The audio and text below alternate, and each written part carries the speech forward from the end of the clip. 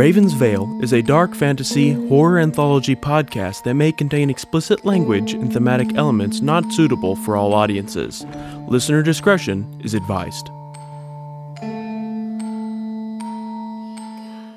Welcome to Raven's Veil, a dark fantasy horror anthology podcast set in the shadowy world of the Deep South, a convergent reality situated around what most of humanity has accepted as reality.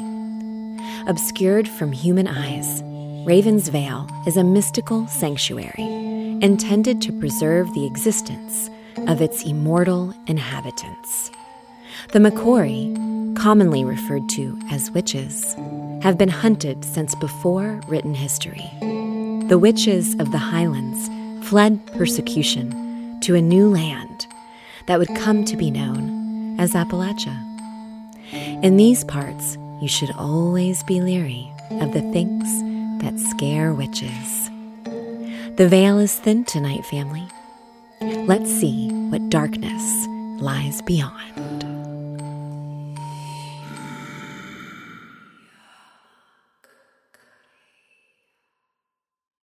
Well, hey there, family. We've been so busy that it seems like November has just whizzed by. We want to take a few minutes and express our deepest gratitude for all the support and love you guys have shown us over the past year. Let me tell you, we're already looking forward to next year.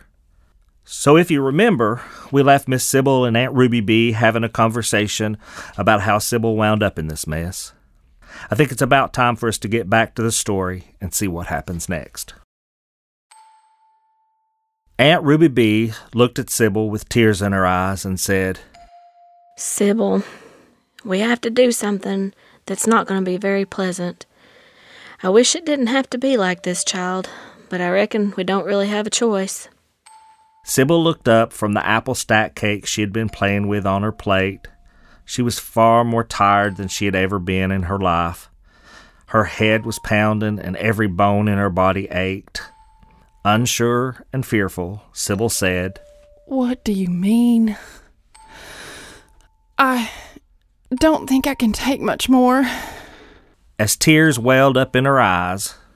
"I know, Sybil, but this can't be helped, sweetheart. I promise I'll be with you every step of the way, protecting you, helping you understand as best I can. Trust me, I wouldn't let nothing or nobody hurt you under any circumstances. If I could, baby, I'd take this mess away, and you wouldn't suffer any of this. But none of us have that kind of power. I'd lay down my life for you, but that damn demon would just come after you any old way." Sybil saw that her Aunt Ruby B was having a hard time with whatever she was talking about and bravely said, "Aunt Ruby B, you know I trust you. I'm just scared is all. I don't know what's going on, but if we gotta do it, we gotta do it." They both began sobbing, and Aunt Ruby B grabbed Sybil up in a big old bear hug.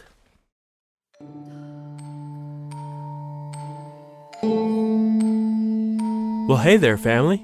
It's me, Jared Bolden Greer, executive producer for Raven's Veil. We wanted to take a minute and tell you about the change that we are making to the podcast. Now, don't worry. We aren't changing anything about the Raven's Veil storyline. Nope.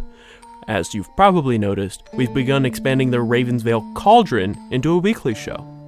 In each episode of the new and improved Raven's Veil Cauldron, Ed will have free-flowing conversations about horror, life, culture, and personal growth.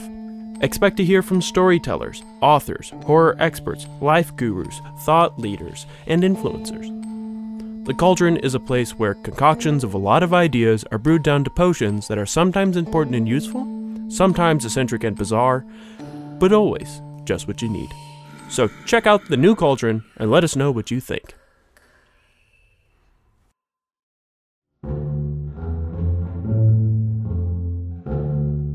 Hey there, family. It's Kristen Newby, the voice of Sybil. We wanted to tell you about a very special company we came across back in October at Tennessee Haunts and Legends Expo in Nashville, Tennessee, called Memory Alchemist. We've had such a good time getting to know the good folks over at Memory Alchemist Memory Alchemist is an enchanting company that creates unique, small-batch, hand-poured candles, wax melts, and room sprays. Say goodbye to candles that cause allergies or fill your space with unwanted pollutants. Memory Alchemist candles are crafted with the utmost care using high-end coconut and apricot wax blends. Breathe in the captivating scents without worrying about respiratory issues. But we're not just talking about the fragrance. Memory Alchemist candles are adorned with exquisite graphics that perfectly match each scent, telling a unique story. It's a delightful blend of scent, sight, and imagination. Light up your world with Memory Alchemist. Discover the art of scent and storytelling, the scent of imagination. You can visit the Memory Alchemist website at www.memoryalchemist.com and tell them Ravensvale sent you.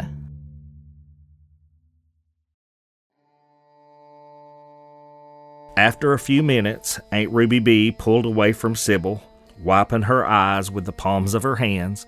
She straightened her back, brushed back a lock of auburn hair out of her face, and whispered, Vinyo. And her wand appeared in her hand. She stepped towards the dark water in the center of the room, and with a dramatic gesture, she uttered loudly, Vocari. The room was silent, and then, without warning, a tall, lanky man glinted into the room as if out of nowhere. He was dressed in a long black robe and had a troubled look on his face. His eyes sorrowfully landed on Sybil and then quickly moved to Aunt Ruby B. Ruby B, are you absolutely positive it's time? He asked. Aunt Ruby B slightly nodded her head and said, Yes, Quentin, there's no doubt. The man, Quentin, raised his wand and said, Vocare. Within seconds, two beautiful women glinted into the room, just like Mr. Quentin had done. The first was exceptionally thin and well put together. Her chestnut brown hair, highlighted with natural streaks of copper, was pulled back into a neat bun. Her brown eyes sparkled and shimmered with specks of gold and yellow. Her long forest green dress tightly hugged her upper body. She gracefully walked into the room just as the second woman appeared to her left. The second woman looked older, more unkempt. Her jet black hair was streaked with gray and piled messily on top of her head. She had wisps of hair dangling in every direction. Her willowy frame was draped in a long dark gray dress that looked like it had seen better days, and she had a well-worn bib apron tied around her neck and waist. Her eyes were pale blue and heavy with wisdom. As disheveled as she appeared at first glance, she had a graceful and dignified demeanor. Without a word, both women walked to the opposite end of the water. Sybil noticed then that the water was contained in a dark stone structure shaped like an upside-down triangle.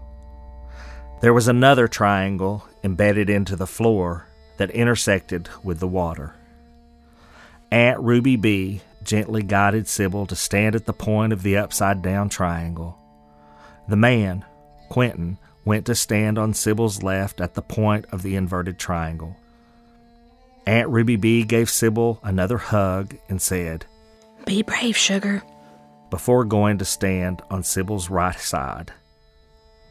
When everybody was in place, they all turned to face the center of the pool of water and in one voice uttered, Vocari. There was a momentary shimmer that seemed to come from the center of the water. Then, something shifted. Sybil couldn't quite put her finger on it. It was subtle.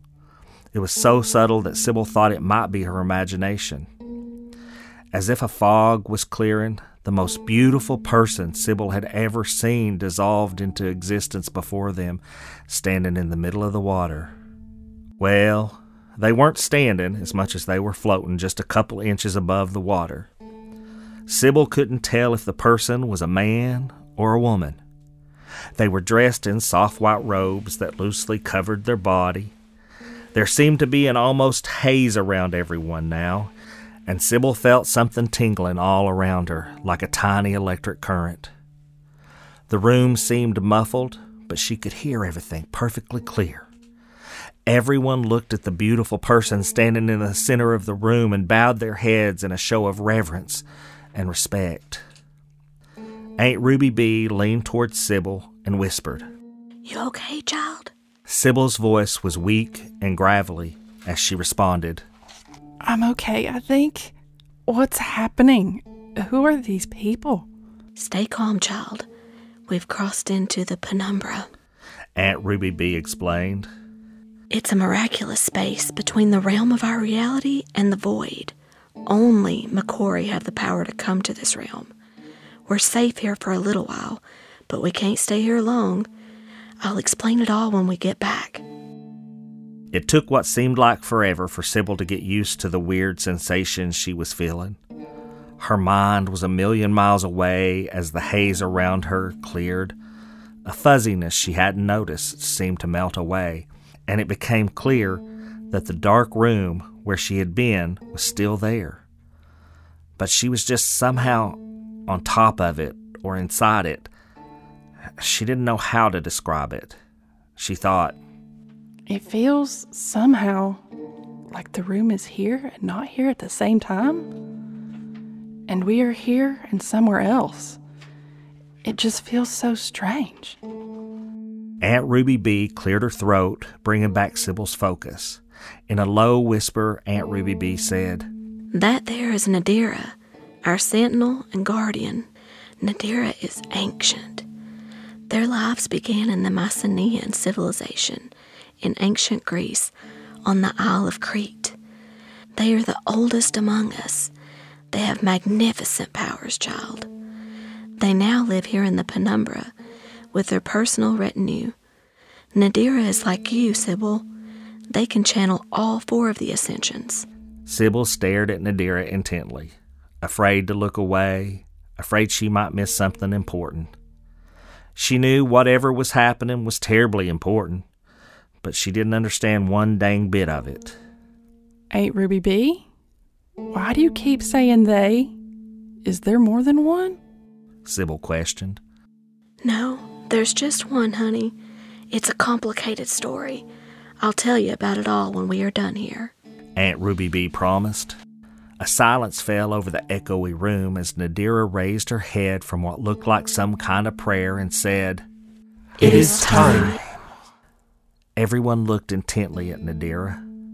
Their bodies were at attention and tense with their feet together, their hands at their side with their palms facing forward. A gentle pulse of brilliant white light and a low resonating sound emanated from Nadira's body, reaching out and connecting with each of the Macquarie in the room. In turn, each person produced their own gentle pulse of light and sound that returned back to Nadira. Nadira looked kindly and lovingly at Sybil and smiled, inclining their head in respect. Nadira's hands began to move about as if they were writing or painting something in the air. This went on for several minutes as life seemed to be sucked out of the room. The atmosphere seemed to be filled with tension like a balloon that was overfilled and ready to pop. Sybil couldn't catch her breath, and she began to feel an unpleasant prickling like millions of tiny needles were being pushed through her body. There was another gentle pulse of light and sound sent towards Nadira. Then a voice, like a whisper or an echo, sounded saying, Die Memoriam. And an intense pulse of hot green light was pushed towards Sybil. As the green light struck, she fell hard to her knees, and her head was thrown back. A stronger pulse of yellow or orange light impacted her, and her body felt like it was ablaze with fire. An intense pulse of cold blue light collided with Sybil, and her body slumped heavily to the ground. Finally, a powerful pulse of purple light struck Sybil's limp body, and her body lurched. Her back arched grotesquely, and she cried out in pain. No! As her body collapsed to the cold stone floor, she did not move. She did not make a sound. For a moment, everyone stood frozen. A gentle breeze from nowhere whisked through the room, and without warning, Nadira was gone. The room returned to normal. Sybil lay motionlessly on the floor. Aunt Ruby B rushed to her side and tried to wake her up. She retrieved her wand and began moving it around Sybil's body. Aunt Ruby B stood up and said, "It's done. She's gonna be okay. Poor child." Quentin, help me to get her to her room. Luna, clear the sanctuary and inform the elders. Beatrice, reinforce the wards and find Palmer now. We're gonna need him something awful. The next morning, Sybil lay in bed, head all in a stupor. She had not awakened. She had not moved. The spell had been broken. At her bedside sat a handsome older man with dark features. Aunt Ruby B stood on the other side of the bed, fussing over the linens and gently dabbing a cool, wet rag on Sybil's forehead. As Sybil lay unconscious in her magically induced oblivion, she dreamed of her beautiful mama and the demon.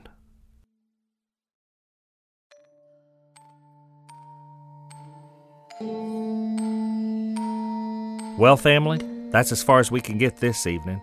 Wonder what's going to happen when Miss Sybil wakes up. I'm wondering if that's some of her kin sitting with her. If you like what you heard in this episode, make sure you tune in to our next episode and see what's happening next with Miss Sybil. Now, family, you adults have a few chores to do. If you haven't already, go on over to ravensvale.com and see about doing your chores on social media. Follow us on all the social media platforms that we've made available just for you guys, and tell your friends about us, won't you? So until next time, family, see you soon. Well, hello there, family. From all of the Ravensvale crew, Merry Christmas! Ravensvale is a production of Small Raven Media. Today's story was written and narrated by Ed Bolden Greer. The voice of Sybil Atworth was performed by Kristen Newby. The voice of Aunt Ruby B. Atworth was performed by Lena Perkins. The voice of Quentin Lennox was performed by Jared Bolden Greer. The vocal effects for Nadira were performed by Lena Perkins, Jared Bolden Greer, Kristen Newby, and Ed Bolden Greer. Audio engineering and sound design by Nick Devan at Nicky D Sound. Copyrighted 2023, Small Raven Media. All rights reserved.